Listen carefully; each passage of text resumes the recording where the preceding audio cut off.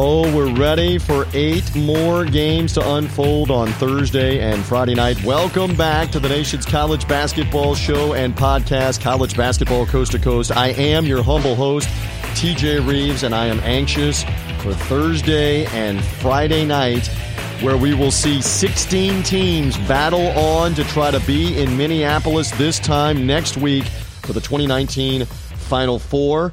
And I cannot do this show alone, so I've enlisted some great help, some great guests that are going to pop on and give me some analysis, some insight straight ahead. Ari Russell will be here. I look forward to talking with Ari about the entire Sweet 16, but specifically he will be covering the East Regional that has not only Duke as the 1 seed in a matchup with Virginia Tech, their fellow ACC team, but also the 2 seed Michigan State and LSU out of the SEC with so much turmoil off the court without their coach Will Wade.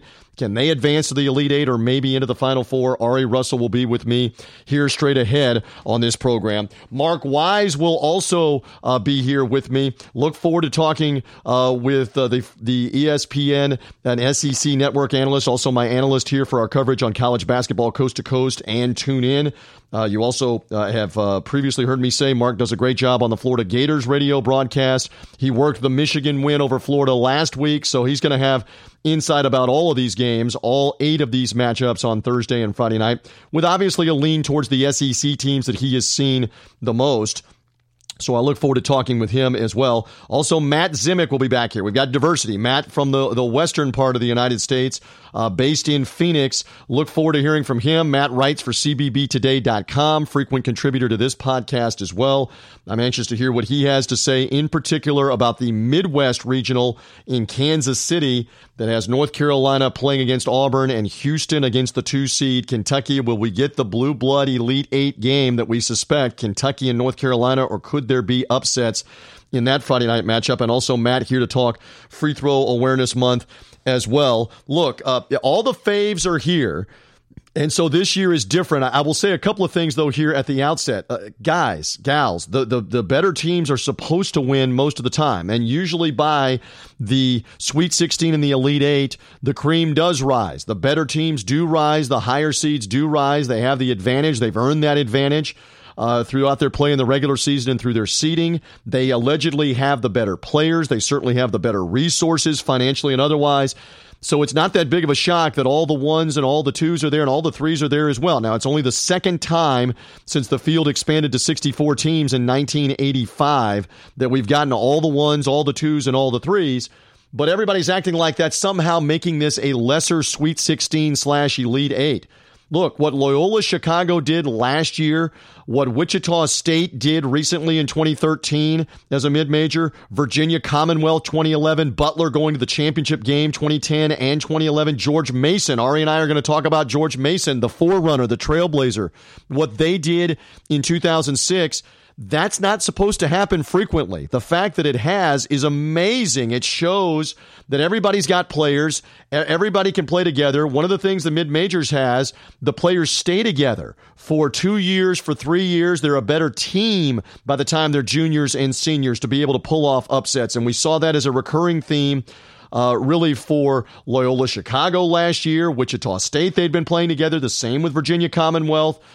Butler, and even back to George Mason. So the faves are there, and it's always fun. Look, one of my first experiences with a Sweet 16 was in St. Petersburg, Florida, where I live. They had the South Regional Final prior to the Final Four being in Tampa Bay the following year, 1999. This was the 1998 South Regional, and get a load of this Sweet 16 because it was tremendous. It had, oh, by the way, Duke, Kentucky, Syracuse, and UCLA in it.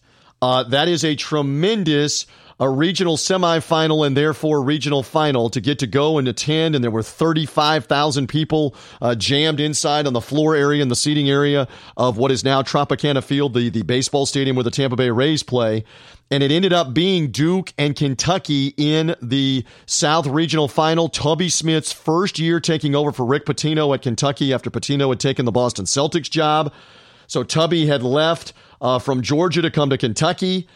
Duke with Mike Krzyzewski had Steve Wojciechowski, had Elton Brand, had all kinds of players on his team. Duke had the huge lead in the regional final to go to the Final Four in 1998, and Kentucky came roaring back to end up winning that regional final game and end up going to the Final Four in San Antonio and eventually winning the national championship against Utah. So I was part of that in attendance in that Sweet 16 with the Blue Bloods, and you talk about a raucous environment. Duke and Kentucky fans, Syracuse, and even UCLA had a fan base that came all the way east to St. Petersburg because the Bruins were trying to get back to prominence in 1998. So I go back 21 years ago to a Sweet 16 and have been to some other ones since then. This is a great time to be around all of these. And I know some of it's displaced because in Southern California, they've got Michigan, Texas Tech, and Florida State. They've got a Texas team, a Michigan team, and a Florida State team that they had a year ago in L.A. Gonzaga back as well with them. You would have to think Gonzaga is going to have the bigger fan base because they're in the West. But we'll see. We'll see how well. And Michigan traveled well last year when they won the regional final at Staples Center. Let's see what that crowd looks like for those matchups that are upcoming. But yeah, whether you're talking about Duke or North Carolina or Kentucky or even Michigan State that's become in a way a blue blood, even though they have green, they're going to have their fan base. And I know Michigan State's going to be in the eastern part of the country, not in the upper Midwest, in Big Ten country. Let's see what Izzo's team will have as well. All right, so there you go. Let's get things underway and get them rolling. Thursday, Friday preview mode here as part of college basketball coast to coast. A quick reminder, too, if you're looking for tickets in the regionals, D.C., Louisville, Kansas City, Anaheim. Again, the Capital One Arena in D.C., the Yum Center, the KFC Yum Center in Louisville, the Sprint Center in Kansas City, the Honda Center in Anaheim. Go check out Vivid Seats and Vivid Seats mobile app for the best tickets. I know the tickets through the roof right now in D.C. because of Zion Williamson and Duke being there. You'll get the best prices, great customer service, 100% guarantee on your ticket purchase with Vivid Seats, and we've got a promo code. Take 10% off with the promo code TJBasketball10. Use that promo code as a first-time user. Take 10% off your order, up to $50 off your tickets with Vivid Seats, the Vivid Seats mobile app. So check out all those seats Thursday night, Friday night, no matter when you're hearing us on college basketball coast to coast with Vivid Seats and the Vivid Seats mobile app. The promo code again is TJBasketball10 to save with Vivid Seats. Let's throw the ball up. Let's get ready. Ari Russell with me, Mark Wise later in this podcast, Matt Zimick as well, previewing the 16 teams that are about to play Thursday and Friday night in the Sweet 16. Here we go. We are rolling along on college basketball coast to coast. Sweet 16 previews for Thursday night and Friday night. I always love the insight of this guy, Ari Russell, based in New York City, but he will be OL on location for us as part of college basketball coast to coast coverage at the East Regional in Washington, D.C. Now, full disclosure, Ari and I first hooked up and started doing broadcasting work, etc. Him executive producing, him co-hosting with me in and around the NCAA tournament back around, what's it been now? It's good to have you. What's it been, 2004? Is that 15 years ago, 16 tournaments ago? We started messing around with this. And, look, there's so many different ways of deja vu. Deja vu that 2006, you were at the East Regional Final in Washington, D.C., and saw George Mason pull a tremendous upset to go to the Final Four. So I want to talk to you about that in a little bit. But Ari does a great job covering the Big East. He was at the Big East tournament. And he's got some insight, obviously, there and a lot of other places. So first of all, welcome. Are you ready for 8 more games over the next 2 days and whittling the Sweet 16 over the next 4 days? The Sweet 16 eventually here out of all of this will be down to 4 teams. You ready for all this, Coach Ari? Yeah, I'm getting there, man. I'm figuring out when I'm going down to D.C. I think for this whole ordeal. It should be hopefully before the game starts. You and about 50,000 other people that are trying to see Zion Williamson on Friday night are trying to figure out how they're going to D.C. and how they're getting in the arena. Good luck. Exactly. No, it's a big deal. Excited. I love every time it's in Washington.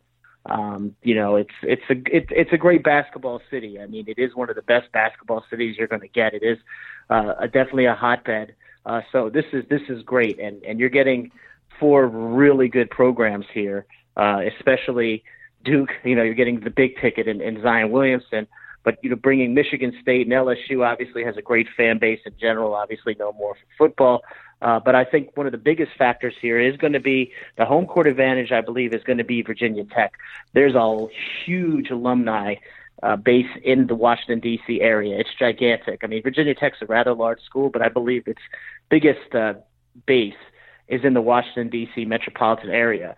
So I think from a standpoint from the fans, it's going to be a very, very, very biased. You think it's going to be a pro-Virginia Tech more than a pro-Duke crowd? Because Duke is big in the East, but you think it's more so compacted in D.C. for Virginia Tech in this. That's interesting. Well, I mean, for who gets their hands on the tickets. There's a couple of reasons for that, because the D.C. region doesn't have much love for Duke because it's Maryland territory. Right. So you're going to have a lot of Maryland folks that are probably going to be wearing Virginia Tech colors. I'm telling you that. The adopted team for this weekend is what you're saying. Exactly. More than likely it's on not that. going to be too far off. They're going to have a lot of alumni. It's going to be a hard ticket for Virginia Tech fans. And this is huge. This is a great season for Virginia Tech basketball here. They have a chance to go against the best team in the country, with their largest alumni base, in the backyard of the largest alumni base for their program. Okay. So, I mean, this is an opportunity that they don't get to see much. So I think that it's going to be pretty partisan Virginia Tech. I don't mean to interrupt. I will get more to Friday in a second. I still am trying to figure this out a few days later. You were around Villanova, and I understand Villanova lost 4 players to the NBA. But Villanova had pulled some things together at Madison Square Garden. You saw them. Now, I know there were close games and narrow wins over Xavier and the championship win over Seton Hall, but they got absolutely dump trucked by Purdue in Hartford last Saturday night. What the heck happened? We're a few days later. What happened in that game? Was Purdue just that good? Villanova not good enough? What do you make of that? Well, I mean, I think Purdue had one of the top 3 or 4 performances in the tournament thus far. I think it's hard to argue. I think Florida State's victory over Murray State was probably as impressive, but I think Purdue's impressive win over the Big East regular season and tournament champion was probably the most impressive victory thus far, considering just how dominant it was from the beginning. But, I mean, they shot the lights out in that game. They basically pulled what Villanova had been doing to teams when they had won their 2 tournaments the last 3 seasons, when they won the title 2 out of 3, the 2 of the last 3 years. They basically pulled what Villanova did to their opponents and just lights out shooting, domination on the defensive end, forcing turnovers, just disrupting the entire game, making it very difficult for any type of comeback because they were hitting threes left and right. I mean, it was just unconscious shooting across the board, dominating in the paint, second chance points, very physical defensively. They did everything basically that Villanova had done to their opponents. They fed them their own medicine, and it worked. I'm not sure they can repeat the performance again, but my goodness, I mean, they looked like one of the most dominant teams, and I think a lot of that had to do with how good the Big Ten, especially at the top, was this year. We've seen it.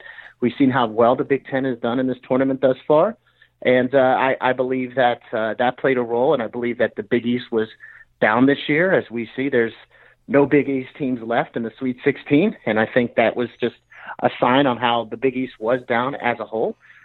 And I just think that, you shoot that well from the perimeter and you dominate on the offensive boards and you really play good defense. And Villanova just couldn't hit the side of a barn. And it's a perfect storm. And again, Purdue gave Villanova a taste of their own medicine. It was very interesting.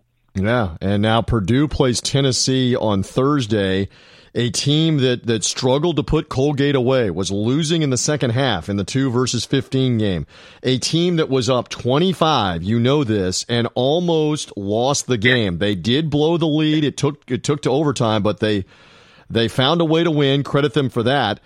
I don't know what to make of this game in Louisville on Thursday night before we move on to Friday night of Purdue, Tennessee. Do you have a thought? No, I don't know either. I just think, athletically, you're dealing with tennis. Athleticism is probably going to be more on the Tennessee side, especially in the front court. But, with Williams and with Schofield, yep. Schofield, yes. And the Admiral. And I just think that, their front court is just so Schofield is probably the best player that's on the court as far as like from a tournament standpoint, considering he's hit some huge shots down the stretch, huge shots, just giant. I mean, in clutch situations. So they're more battle tested coming into this, man. But it's hard not to look at Purdue and be like, just the domination of what they did against Villanova, even if they don't have to even play at that level to keep winning games in this tournament. I mean, is this the year that Purdue finally cracks the Final Four? I mean, the way that they've been playing of late, it's hard to say that it's not possible. But Tennessee's a very tough athletic squad. They were ranked number 1 for much of the season, really, and they were able to escape 2 tough games. I mean, like, for obviously the Colgate game, they came through in the end, and they blew a lead, and they still were able to hold on against Iowa, even going into overtime. I just think that it was, they're battle tested, and I think that actually is a good sign for Tennessee, because now we've seen them being challenged, and they face those challenges, and they won 2 games. Is Purdue going to be able to handle it if it is close? I wouldn't give the advantage to Tennessee, probably.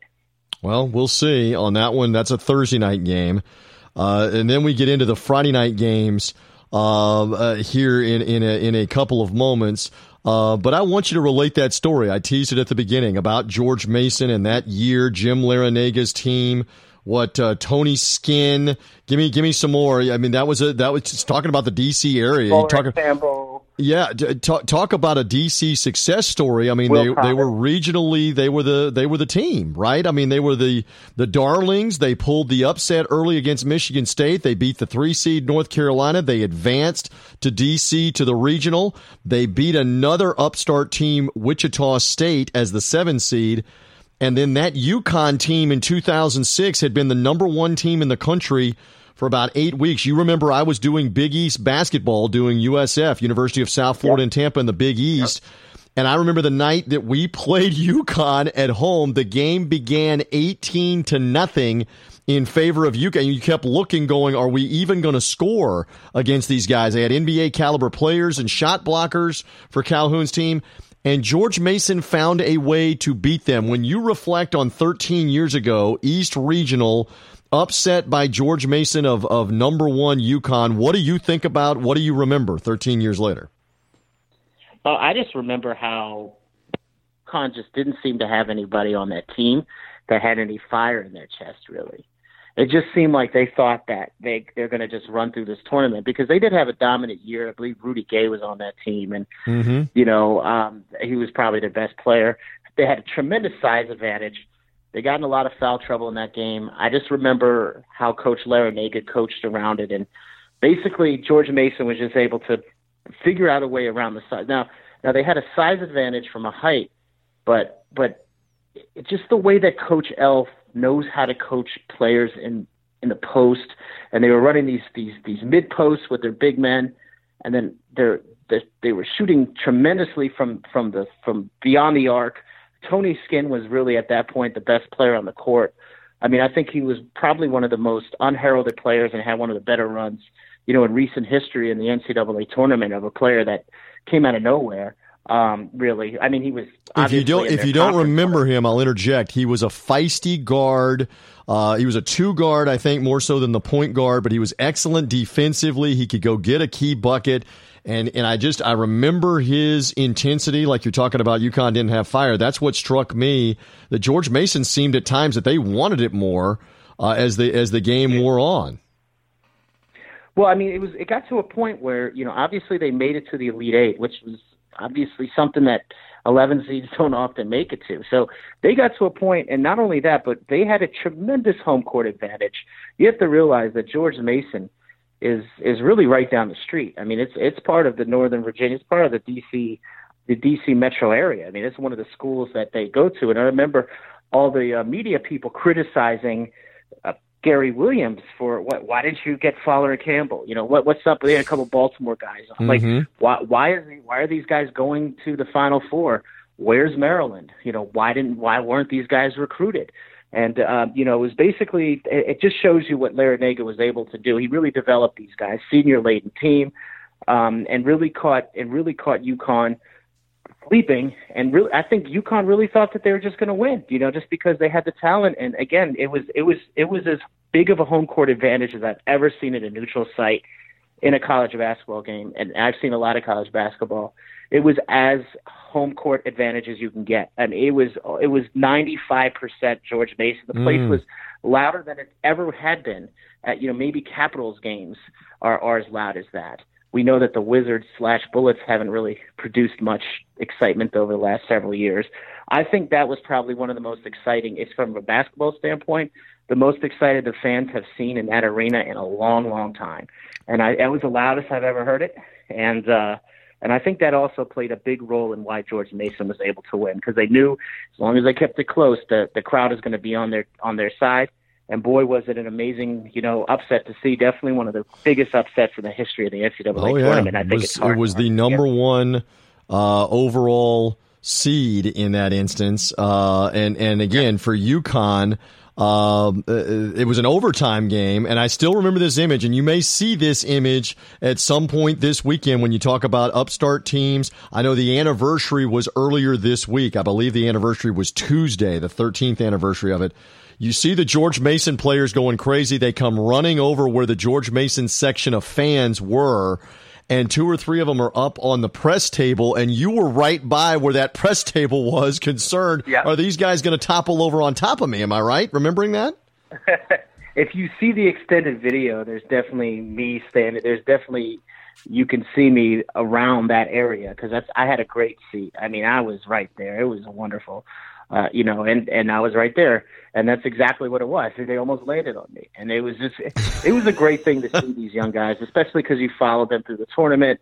You get to talk to them. I went through all the practices. I got to know who they were. Well, remember, here's another one. Remember, they were not an automatic bid out of the Colonial, the CAA. They were an at-large team, and there was criticism about them being put in at-large, and these were the days before the first four. There was no first four in Dayton, and they were plugged in as an 11 seed, not even a 12 seed, and that shocked some people. Nope. But boy, did they make that committee look smart, Ari Russell. Well, I remember at the time when they went in there, all the people, Hofstra fans, and everyone was like, Hofstra should have been in instead.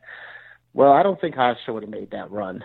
And and the rest is history. And that's the funny thing about, when it gets to this point of the season, no one is talking about which team should have or should have not have made the tournament, because at this point it doesn't matter.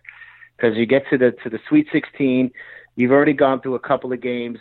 No one that's a topic of discussion for the first weekend, and then it goes away. And then by the Sunday after the Sweet 16 is over, no one discusses that. And then maybe when they look back, they talk about a team that had a nice run, that was on the bubble, that was, some people argue shouldn't have been in, and that's the only time it's brought up, because I think there was VCU another year they went to the Final Four. That's right. But they should have made it either.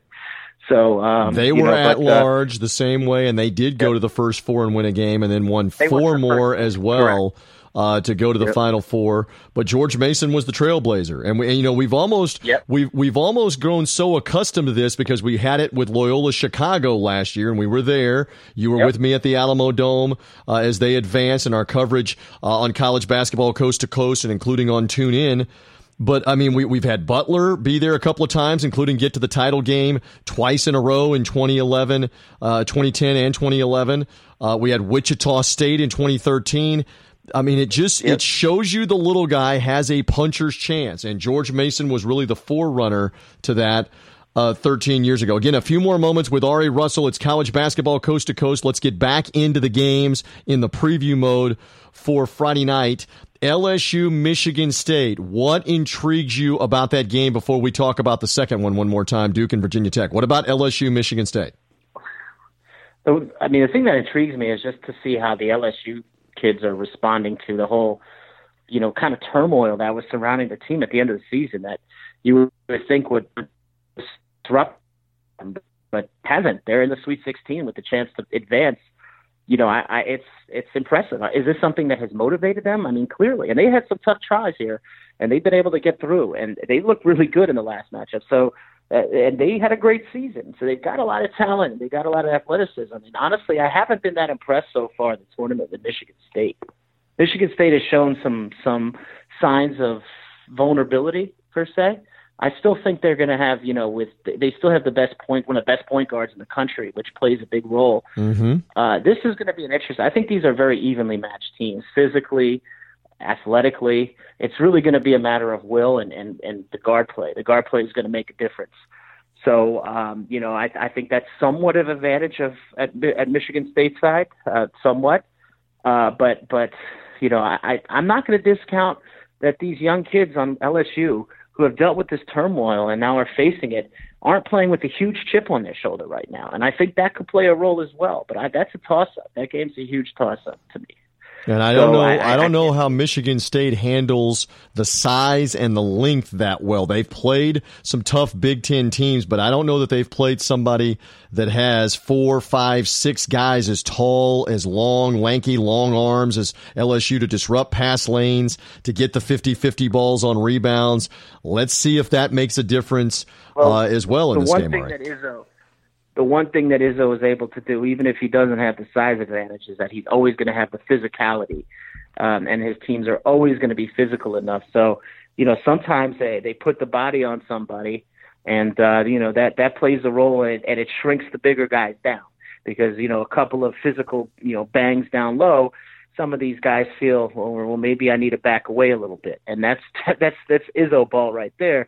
We've seen it over the years throughout his entire coaching career at Michigan State. So, but as far as this one, you're right. Like, I think the athleticism the size definitely on, LSU's advantage, but the guard play is probably, I would give the tip of the hat to Michigan State. And I really believe in close games, that's going to be what's going to be the important part. But I'm not going to discount that chip on the shoulder. I think that plays a huge role. Again, I'm going to keep repeating that. I think these LSU kids have a major chip on their shoulder. It's going to be interesting to see how that transpires. Well, remember, we're going in the way back 13 years ago, George Mason in the Final Four. You remember who else was there with them in addition to Florida and UCLA? LSU and Big Baby Davis. They made the run. There you go. They knocked J.J. Redick out his final college game. They knocked him out of the NCAA tournament. Then I believe they beat Texas in the regional final to go to the Final Four. We'll see. They're going to have to go through Michigan State and possibly Duke to get there this time.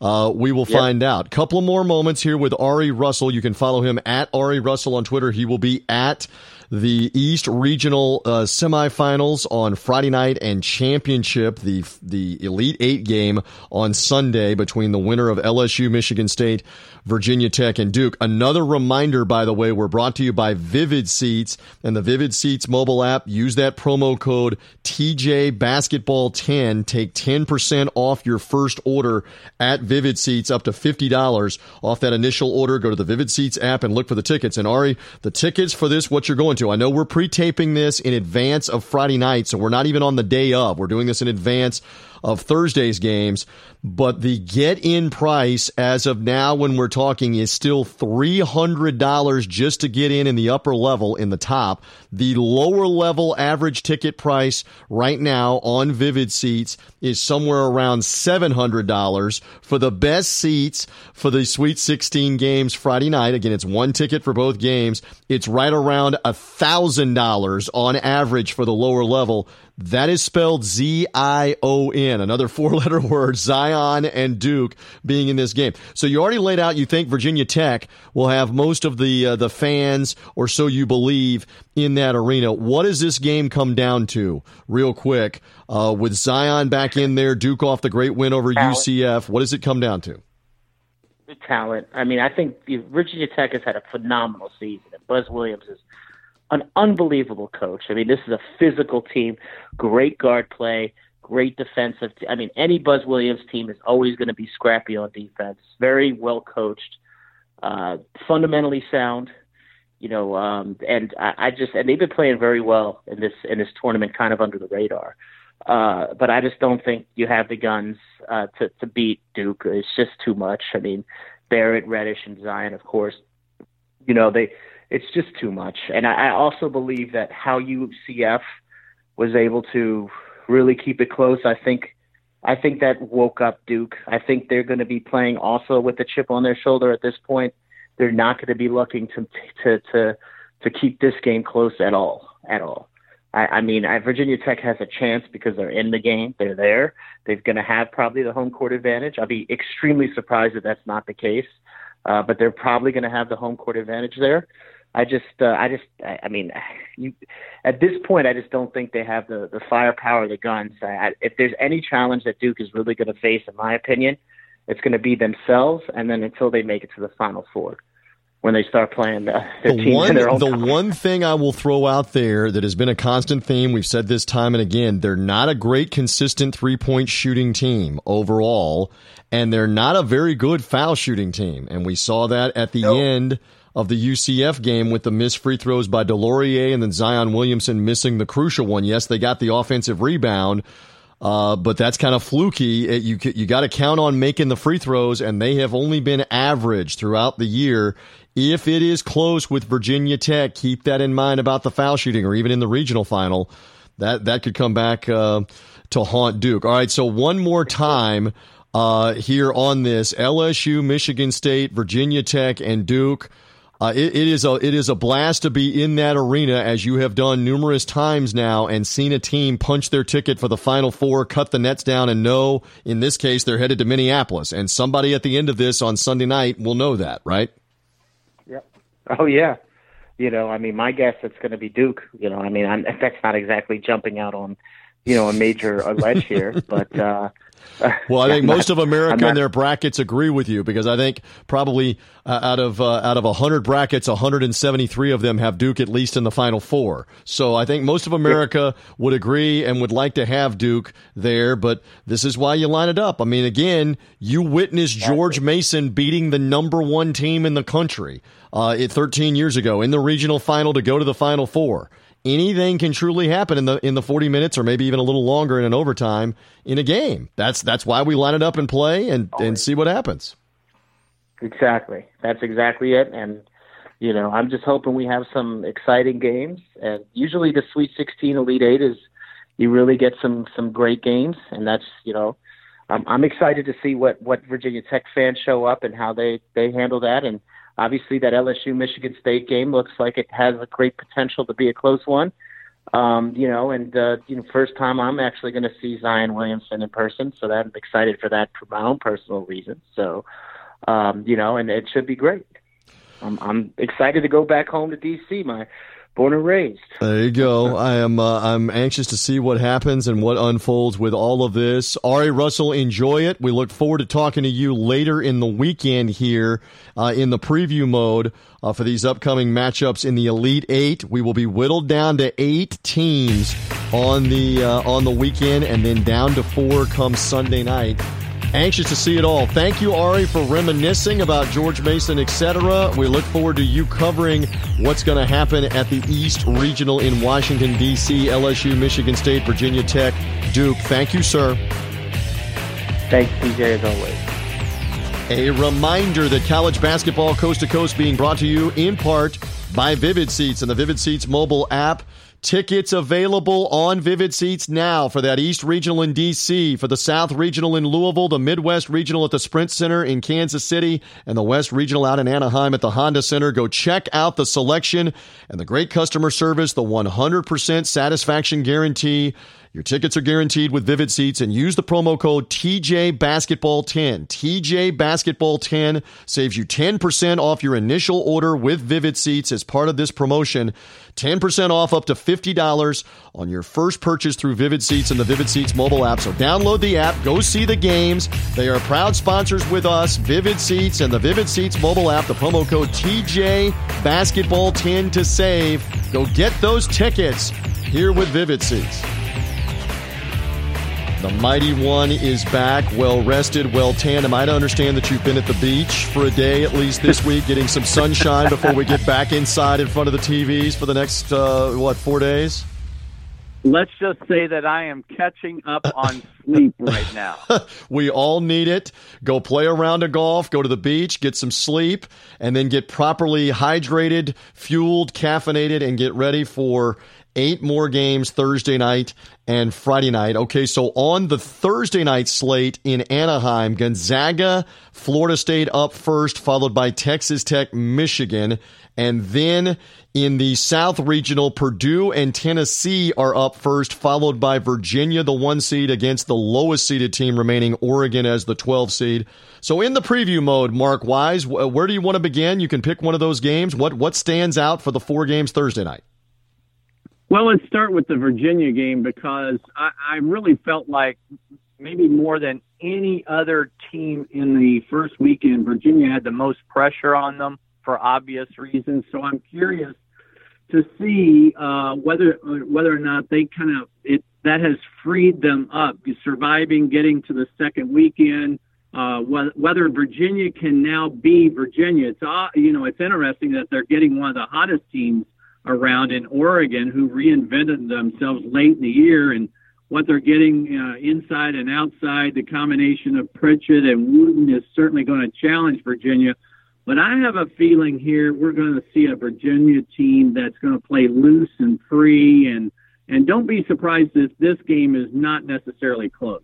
Yeah, and it may be ugly defensively, etc. The first game up on that floor in Louisville is Tennessee and Purdue, and you've seen Tennessee 2 or 3 times at least in person. They escaped, I think that's the right word, blowing a 25-point lead and yet still winning in overtime. Purdue, very impressive in demolishing Villanova when last we saw them. A thought here on what this comes down to or what you're looking for out of that matchup? Well, I think, again, Tennessee's another team that I thought played really uptight last week, especially with that big lead down the stretch. I just don't think Purdue is used to seeing the quickness of the guards that Tennessee is going to bring. I know a big question in the game, what will Tennessee do to try and corral Carson Edwards? He was so good last weekend in getting Purdue to the Sweet 16. I love the matchup. I think it's a great matchup, but I think Tennessee moves on here. All right. So again, that is the Midwest Regional. Out of the West Regional, I keep joking about this. It is deja vu. It is deja vu. It is redundant. It is redundant. Because it's Florida State, Gonzaga, with Gonzaga as the 1 seed. It is Michigan again as the 2 seed playing a Texas team, not Texas A&M, this time Texas Tech. And oh, by the way, it's in Greater Los Angeles. It's not in the same arena, the Staples Center, but it's in Anaheim at the Honda Center. All right. Anything stand out here from the Thursday night in the preview mode of those? Well, let me start with the Gonzaga game. You know, most times Gonzaga's length, their front court, overwhelms a lot of people. And now that they have Killian Tilly back and part of the mix, and he played well last weekend, it looks like he's going to be more and more effective. I just think they can overwhelm people and just kind of wow people with that size, strength, and length. That does not apply to Florida State. Of all teams that are left in this Sweet 16, the team that is probably best equipped to handle that length and strength that I talk about, whether you're talking about Tilly or Clark, Hachimura inside, I think it's FSU. What Kevin Gelly brings to the table. Now, FSU has trouble scoring at times, and that'll be key. They cannot go through a 6 or 7 minute drought against a team like Gonzaga. But I think Florida State is willing to run with the Zags, and I think this will be a higher scoring game than people think. I think if you were asking me, I had to pick somebody, I would pick Gonzaga. But I think this is going to be super close. Would not surprise me at all if we see Florida State knock them off again with that link. And maybe we're a little biased because we're in Florida. We see them a bunch. They're in the ACC. We're in the Eastern time zone. Everybody that's been watching Gonzaga is going, what are these jokers talking about? Gonzaga's outstanding. They weren't really challenged in their first 2 tournament games. That's why we line up and play on Thursday night. That's the voice of Mark Wise. Follow him at MW Hoops on Twitter. Great follow for college basketball. Mark has been so good with me as an analyst on SiriusXM, Fox Sports Radio, now on TuneIn, and this podcast, College Basketball Coast to Coast. And I want to lean on you because you're a former assistant at Purdue on a Final Four staff that went to the 1980 Final Four. You've been around the Florida Gators basketball program for 20 years doing radio with the great Mick Hubert. You've been around for Sweet 16 games on the inside, watching coaches prepare, etc. Just give me a general comment. How do you approach this now that you won your first 2 games, you've done your prep this week, and now you get ready to play in the next round for a Sweet 16 game because there's 16 coaching staffs that are going through it? What do you remember? What are you trying to emphasize as a staff? What have you seen being emphasized to get guys back locked in that here we go again with another weekend of games? Interesting that you should ask that question, TJ, because I've always thought there is more pressure in the first weekend and at the Final Four than there is in the Sweet 16. Why do I say that? Because it has a certain routine to it. Playing in the Sweet 16 after the first weekend sort of follows the same rhythm. You're playing every other day. You've had a week to prepare and so on and so forth, without the craziness and the absolute mayhem that is the Final Four. I think games in the Sweet 16 are typically played at a much higher level because of that. I think players are more relaxed. I think you're going to see more shots made this weekend than either the first weekend or the Final Four, and because of that, I think the play is just outstanding. Love it. And again, this man would know. He was on the call with Mick Hubert again as the Gators went back to back in 06 and 07. I remember you've told me stories in the past that Billy Donovan and his staffs, and he had veteran players, certainly when they were going for the repeat, when they were going for the back to back, he had all the players back. But their preparation in the days leading up to the Sweet 16 or the days leading up to the Final Four was as critical as anything they did. Yes, you got to go out and play and make shots and execute, but the preparation was just amazing to watch, right? Elaborate on that. Well, again, everybody at this level can play. Everybody at this level can coach. So what separates you? I think it's the little things. Whether you're talking about special situations, it only takes 2 or 3 possessions to change a game. It only takes 2 or 3 extra shots per game, whether you're talking about offensive rebounding or forcing turnovers. So it's almost as important about playing well as it is making mistakes. So from that standpoint, you've got to do both, or else you just don't survive. A lot of people are saying this is as strong of a Sweet 16 field as that we have had in a long time, and I agree. It's also, I think, from top to bottom, one of the strongest fields, all 68 combined. I think it's one of the strongest fields we have ever had as an NCAA tournament. Well, it's a great point. And on another show, I was talking with Gary Parrish, who you know well, CBS Sports Network, does a great job as an analyst, CBSSports.com. And he said, consider this. It's not just the 12 teams, the 1s, the 2s, and the 3s, but consider that Auburn is a 5 and they won the SEC tournament, and that Oregon is a 12, but they won the Pac-12 tournament. He said, this is a really stocked, loaded Sweet 16 and will be Elite 8. And so I think it's a great point you and he are both making. A lot of talent, and it may come down to some X's and O's and some adjustments and some things that teams employ. I like one thing. I'm going to hit on one more thing, and then we'll get into the game specifically for Friday, and then I'll let you go. You hit on Duke showing that 2-2-1 press late in the game against UCF. Right. That was a new wrinkle, right, Coach, from Coach K? We don't see it all the time. That's the kind of things that you look to spring on a team that you've been working on for 2 or 3 days in this round now, right? No question, because it just takes a couple of possessions. And I like it from the fact that if you haven't done a whole lot of it, typically teams won't be as prepared for it. So I think it works both ways. Speaking of Duke, I think maybe UCF showed a little bit of a blueprint in terms of who not to guard. And from that standpoint, I'll be anxious to see if maybe Virginia Tech employs some of that. All right, and so I'll walk you right into what we have on Friday night. LSU, Michigan State up first in Washington, D.C., followed by Duke and Virginia. You touched on Duke and Virginia just then. What does LSU need to have happen to have the chance to knock off the 2-seed Michigan State? Both talented teams. LSU, the regular season champion in the SEC. I don't think anybody would say it would be a surprise if they beat Michigan State. It's going to be a good, if not great, game. Give me a thought or what it might come down to on the first one up.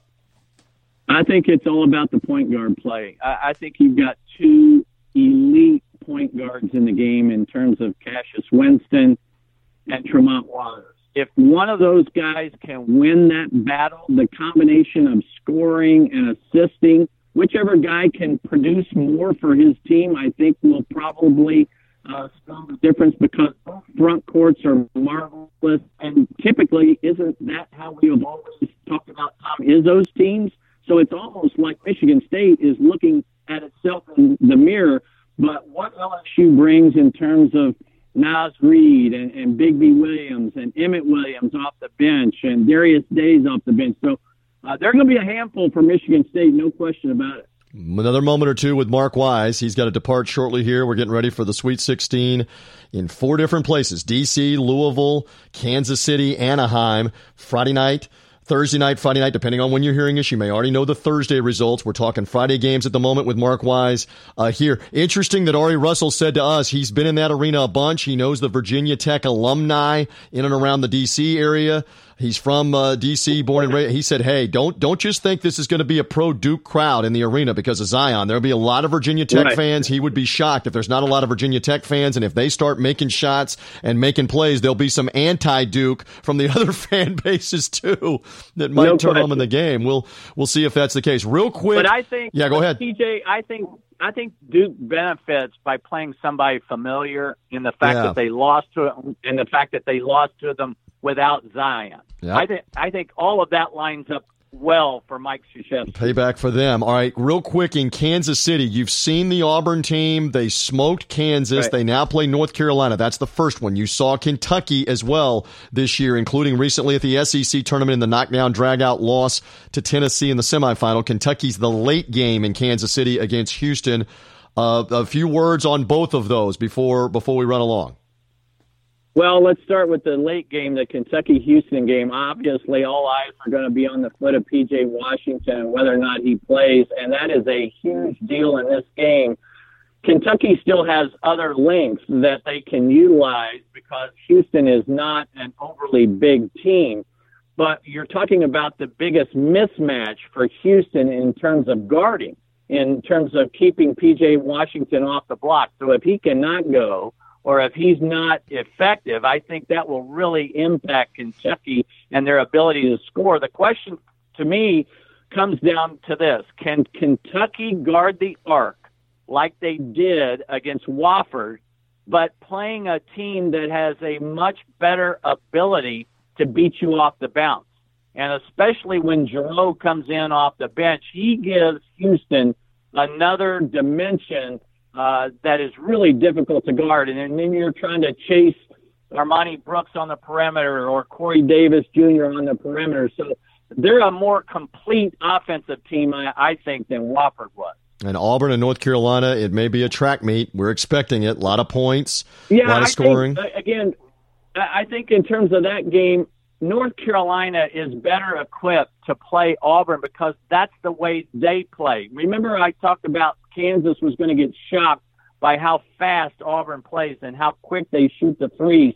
That kind of up-tempo, that is North Carolina. So I think 12 is the magic number. I think Auburn's going to have to make 12 or more threes. They shoot 30 a game. They're going to have to make 12 or more threes to offset what I think they will lose points in the paint. All right. Now we go in the preview mode. 8 more games Thursday and Friday. When we talk with you again, Mighty One, we will know the Elite 8. We will be down to 8 teams after starting with 68. Let's find out what happens. I know you're anxious to get Thursday night here in the West and the South regionals, and then the East and the Midwest playing on Friday night as we're in the preview mode on college basketball coast to coast. Mark Wise, thank you. I appreciate the insight, the analysis. Let's get after it. TJ, the heavyweight division begins now.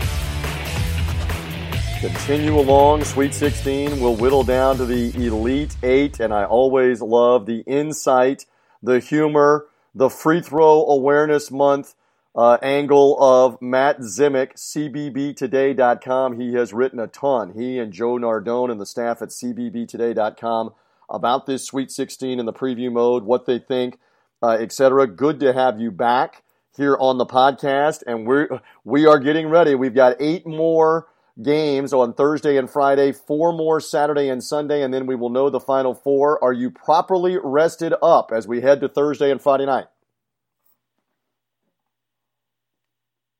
These last 3 days, there's obviously a lot of Sweet 16 writing to do, TJ, but to be able to get 7 hours of normal sleep it is absolutely necessary.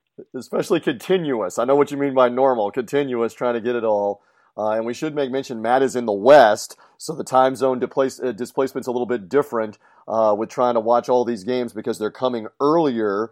But your body clock also stays up later when the games are coming back on the next day in the afternoon. You have fun trying to gauge and do all of that. Okay, so let's begin. I know you want to touch on Thursday and Friday. Let's touch on Thursday a little bit and the West Regional. You wrote some about that on cbbtoday.com earlier this week. We know Gonzaga is the 1 seed. This is Yogi Berra. This is the Yogi Berra bracket here because it's deja vu all over again virtually. Gonzaga, Florida State, just like last year with Gonzaga as the 1 seed. Michigan, again, as the 2 seed playing a Texas team, in this case Texas Tech, not Texas A&M last year. What are your thoughts as we see these games in Anaheim unfolding? What do you think, Matt? So the main feature about the West, as I see it, is that this is the one region where all 4 teams have a relatively equal chance of going to the Final Four. I don't think you can make the same claim about the other 3 regions, certainly not in the South with Oregon as kind of the outlier. In the Midwest, Auburn probably doesn't exist on the same plane as North Carolina or also a Kentucky team, which swept Auburn twice, home and away, in the regular season series. And then you wouldn't put LSU and Virginia Tech on the same plane as Duke and Michigan State in the East. But in the West, those are 2 even-Steven matchups. You look at the fact that Florida State big boyed Gonzaga last year. Obviously, Gonzaga is several notches better this year than it was last year, but Florida State still has the physical components to bother Gonzaga's front court and make that a 50-50 game. And then Texas Tech, Michigan, boy, that shapes up like a 56-55 rock fight to the elite defenses in the country. Every basket is going to be like its own set of crown jewels. So that West Regional, I see 4 teams on the same plane. You can put any combination before me. None would surprise me, and no Final Four representative would surprise me either. If you said Florida State, Texas Tech, with Texas Tech winning, sure. If you just pull one of those 4 names out of the hat, right. None will surprise me because that shapes up as a 3-game weekend. 2 on Thursday, 1 on Saturday. There's 3 really close games. I would not be surprised at all if we got that. You did say one thing that piques me to ask a follow-up. You said Gonzaga better this year. They've got Achimura, they've got Perkins, they've got a couple of other players. What leads you to believe they're better equipped maybe to be at the Final Four when the smoke settles here from the West Regional? So Gonzaga has Brandon Clark playing at the very highest level. He went off against Baylor, and he is an elite shot blocker, but he was able to score relentlessly in the low post. And Baylor is not a shrinking violet team. I mean, Baylor was a 9 seed, but Baylor went through several injuries and roster dislocations during the season, and Scott Drew did a really good job with that team. Baylor doesn't make life easy for opponents. I mean, you might beat Baylor, but if you do, you're going to feel the effort and the strain needed to beat the Bears. And Brandon Clark made playing against Baylor look very easy. So that is really the big weapon Gonzaga has that it lacked last year. And then just beyond that, TJ, the fact that Gonzaga lost to Florida State in the Sweet 16, that the Zags are, focused on this game. And I would expect a very sharp performance from them. I don't think it's going to be easy for them because Florida State has so much size and strength in the low post. So, I mean, it's not going to be a cakewalk for Clark, but he is a supremely resourceful player who is locked in at the moment. I think he will be able to deliver enough to carry Gonzaga past the Noles. That is the voice of Matt Zemek. You can follow him on Twitter at Matt Zemek, Zemek. Great insight on our college basketball coast-to-coast podcast really all year, but especially here in March as we've locked in. We're going to talk Free Throw Awareness Month with Matt in a little bit. Right now, we're still preview mode for Thursday night, Friday night in the Sweet 16. And you said to me off the air, Midwest. You want to talk some about the Midwest? I know Ari and I spent a lot of time on Friday night in the East Regional in Washington, D.C., Midwest Regional, Kansas City, Sprint Center, Auburn, North Carolina up first, followed by Houston and Kentucky. Fire away, Commander. Well, the thing that immediately jumps out at the Midwest Regional, which, by the way, I wrote about at cbbtoday.com, comparing it to a 1986 regional in the NCAA tournament. You can read more about that. The thing that jumps out about this Midwest Regional, look at the two games. This is just an amazing contrast in terms of two games at the same regional. In the first game, Auburn, North Carolina, this is going to be the Indianapolis 500 of Sweet 16 games. You know, two teams that are totally in their element when they're playing racehorse basketball. So, you know, I don't think we're going to get the score from the 1990 West Regional Final in Oakland between UNLV and Loyola Marymount. I don't think we'll have that many points, but you know, we can certainly at least hope for a game played in the 90s, and so that's going to be one style of game. And then you have in Houston and Kentucky a completely different kind of game. This game is going to be for all the rugby fans out there, because every rebound is just going to be a massive international conflict.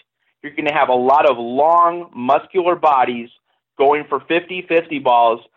The best offense in this game might be, you know, throwing something off, throwing up a long 3-point miss and just having your big guy outmuscle the other team's big guy to clean up the and get the putback off the miss. You know, it's going to be an incredibly physical, down and dirty slugfest.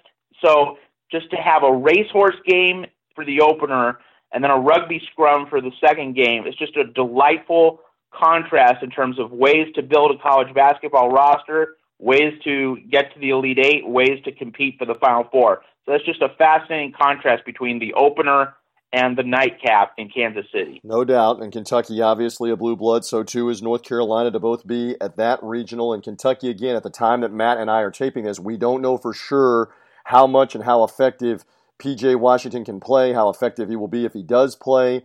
We believe he's going to try to play. Reed Travis, obviously being back healthy in the NCAA tournament, has helped Kentucky. And Houston is good. Houston obviously blew away a Georgia State team that I thought would give them problems, but this ain't Georgia State. This is, and you know this, Matt, I'm not preaching to you. This is a huge step up in competition. Let's see how they handle it on the big stage. There's rumors swirling around that Kelvin Sampson may be leaping to the SEC himself to take the Arkansas job, or maybe in the mix to leave. Is that a distraction for his team?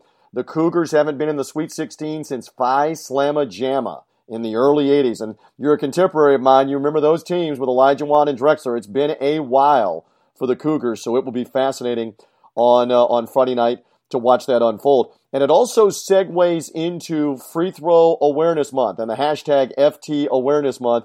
It is still that month, a few days left in Free Throw Awareness Month, and we got to pay particular attention to the teams that are shooting it well at the foul line.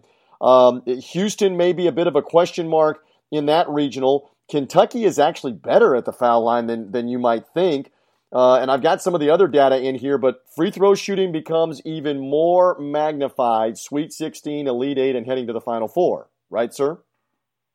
Absolutely. And you know, we don't know exactly what we're going to see from P.J. Washington, if we're even going to see him in the Sweet 16, but it's worth reminding everyone that last year in the Sweet 16, Kentucky lost to Kansas State primarily because of foul shooting and primarily because P.J. Washington missed a ton of foul shots. But, you know, the thing that, let's assume that P.J. Washington plays. And, I mean, it's not a safe assumption. Right. But let's assume that he does play, just for the sake of argument, to outline this. The thing that P.J. Washington has improved on the most, according to John Calipari this season, his conditioning. And that is often a reason why big men don't hit free throws very well. You know, they're exhausted. They're huffing and puffing. When you get to the foul line, you're not focused. Your technique breaks down. part of a well-conditioned athlete is that even when you're tired, or even when you put forth an enormous amount of effort, the technique stays on your shot. The technique stays in anything you do. So I would expect if we have P.J. Washington shooting clutch free throws, he's going to make them this time. And then on the other side of that game with Houston's left a lot of points at the foul line, especially in the AAC tournament, was shooting, close to 50% on a high volume of free throws. So Houston cannot pull off like a 16 of 29 effort from the foul line and expect it to hold up against Kentucky. Good point on that. Kentucky, by the way, through the latest stats, the NCAA overall stats, right now at 54th in foul shooting. So not horrendous. I thought you would find this to be interesting. I have it in front of me. Tennessee in the Sweet 16 is the highest-ranked foul shooting team, 76%, 16th. Gonzaga right behind them at 17th. Virginia Tech at 18th. Michigan State at 22nd. LSU at 28th. So you've got several teams alive in the Sweet 16 that are in the top 30 shooting at least 75% or better. But here's the list. I have it right here. Here's the list of the teams that you better watch out for, and it starts with the Duke Blue Devils in that East Regional in Washington, D.C. They are the worst foul shooting team of the 16 left, 244, Matt Zimick, in the free throw shooting. And let's stop right there. They very nearly cost themselves a bunch of different ways, including at the foul line at the end of the UCF game, right? Absolutely, and some people call March not Free Throw Awareness Month, but Box Out Awareness Month, and that's what UCF forgot to tend to, and that's what bailed out Duke for missing all those foul shots. Yeah. And the other thing is that people debated the Zion Williamson Taco Fall block charge call late in the game. It's worth remembering Zion missed the foul shot, so yes, it's not as though the foul really had a defining, lasting impact on that game. And to keep in mind here too, it's not just Duke. Auburn 155 in foul shooting, not horrible, but not great either. And they have a lot of good shooters from the 3-point area. Bryce Brown leading them. Just keep that in mind if it's close. Auburn and North Carolina. Oregon also 127 in free throw shooting. It may or may not come to free throws being critical for the Ducks in the matchup with Virginia in the 12 versus 1 matchup. But Oregon is outside of the 125 as well. And we're going to be keeping track of this, correct, Matt Zimick, with the hashtag FT Awareness Month and on Twitter at FT Awareness on the social media. As these games unfold, 4 of them Thursday night, 4 of them Friday night in the weekend games, you're always on the alert for who's in free throw crisis mode, right? Absolutely, and in that Houston-Kentucky game, I mean, if Kentucky has like a slim lead late, Tyler Hero is a Free Throw Awareness Month hero. He's one of the Americans who is saving families and reducing blood pressure levels throughout the Commonwealth. So we need to keep that in mind as well. Fine young man, TJ. Yes, we've been documenting that Hero has been so good, the pun intended and unintended, at the foul line. But give Kentucky credit, because Calipari teams. Look, I've joked with you all throughout the season and on these interviews and even off the air. You don't have to tell a Memphis guy after Calipari's Memphis teams were traditionally bricking free throws, and the same with Kentucky teams, that his teams struggle at the foul line. But you look back at a week ago, Reed Travis in the Wofford game, a close game, 4 for 4. Tyler Hero 4 for 4. Higgins 4 for 5. Baker 3 for 3. They were good at the foul line. They were 17 of 20. It helped them pull that game out. Let's see if it comes down to foul shooting for Calipari's team again here against Houston in the Sweet 16. Anything else that we leave out here that you want to mention one more time before we throw the ball up at 4 sites in Anaheim, Kansas City, Louisville, and Washington, D.C., sir? Well, just that, in the Midwest Regional, just to tease a little bit more what I wrote at CBB today, with Houston being a factor again, it feels a little bit more like the early 1980s. It would be something if Houston and Virginia met at the Final Four, because the last time either one of those schools made the Final Four, they played each other. That was the first national semifinal at the 1984 Final Four in Seattle's Kingdome. So that there's a certain flavor in that part of the NCAA tournament bracket. Am I correct, Akeem off the top of my head and Ralph Sampson, or was Ralph Sampson gone to the NBA at that point? Was that Akeem and Ralph? He was not there. Virginia was a 7 seed in that year's NCAA tournament. Virginia was the team that took advantage of the fact that Indiana and a guy named Dan Dockich flustered Michael Jordan in North Carolina in that 1984 East semifinal in Atlanta's Omni.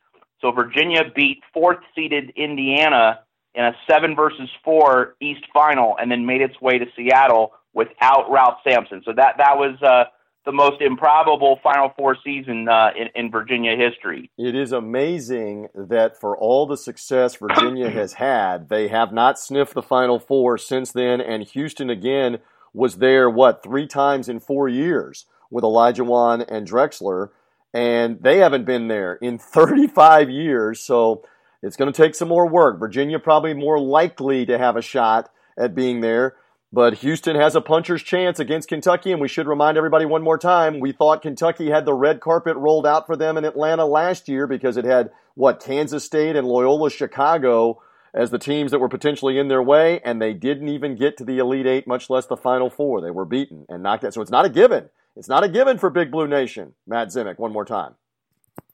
And it didn't happen for Kentucky because Friends apparently in the Bluegrass State did allow Friends to miss front ends.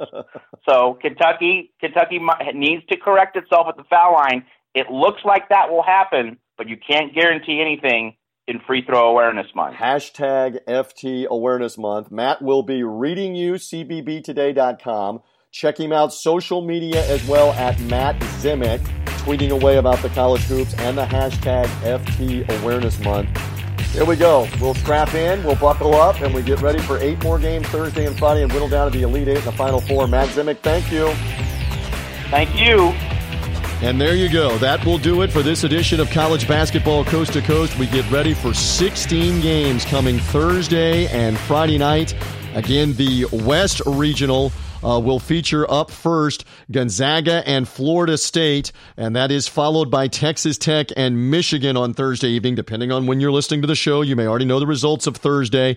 Also on Thursday, Purdue and Tennessee. Can the Vols get it done again and get to the regional final? We will see under Rick Barnes. Virginia is the top seed in that Louisville, Kentucky South Regional, playing against Oregon, the upstarts. They were in the Final Four a couple of years ago. They're a 12 seed now. Can Virginia make the Elite Eight? As Matt Zimick was saying, they've not been in the Final Four since 1984. They can get on the doorstep here with a win.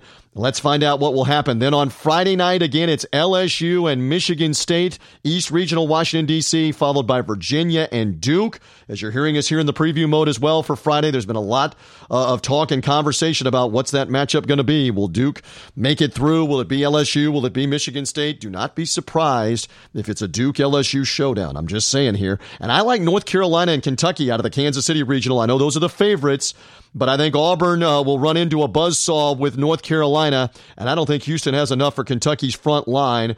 I'll take the 2 Blue Bloods in the Sunday regional final in Kansas City. Look forward to seeing all of it. That'll do it for this show. My thanks again to Ari Russell. He'll cover the East Regional for us. We look forward to his insight. He'll be there live on scene.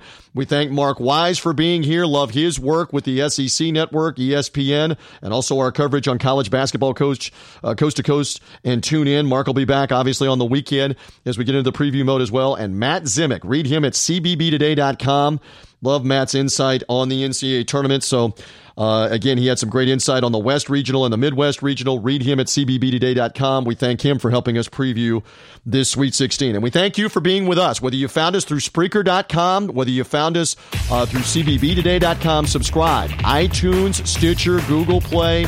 We're anxious to see more of you subscribe, and the podcast will come directly to you. Subscribe again to wherever you find your podcast, to College Basketball Coast to Coast. I promise that we'll be back in the preview mode for the Elite Eight. We'll be back to recap everything on Monday when we know the Final Four.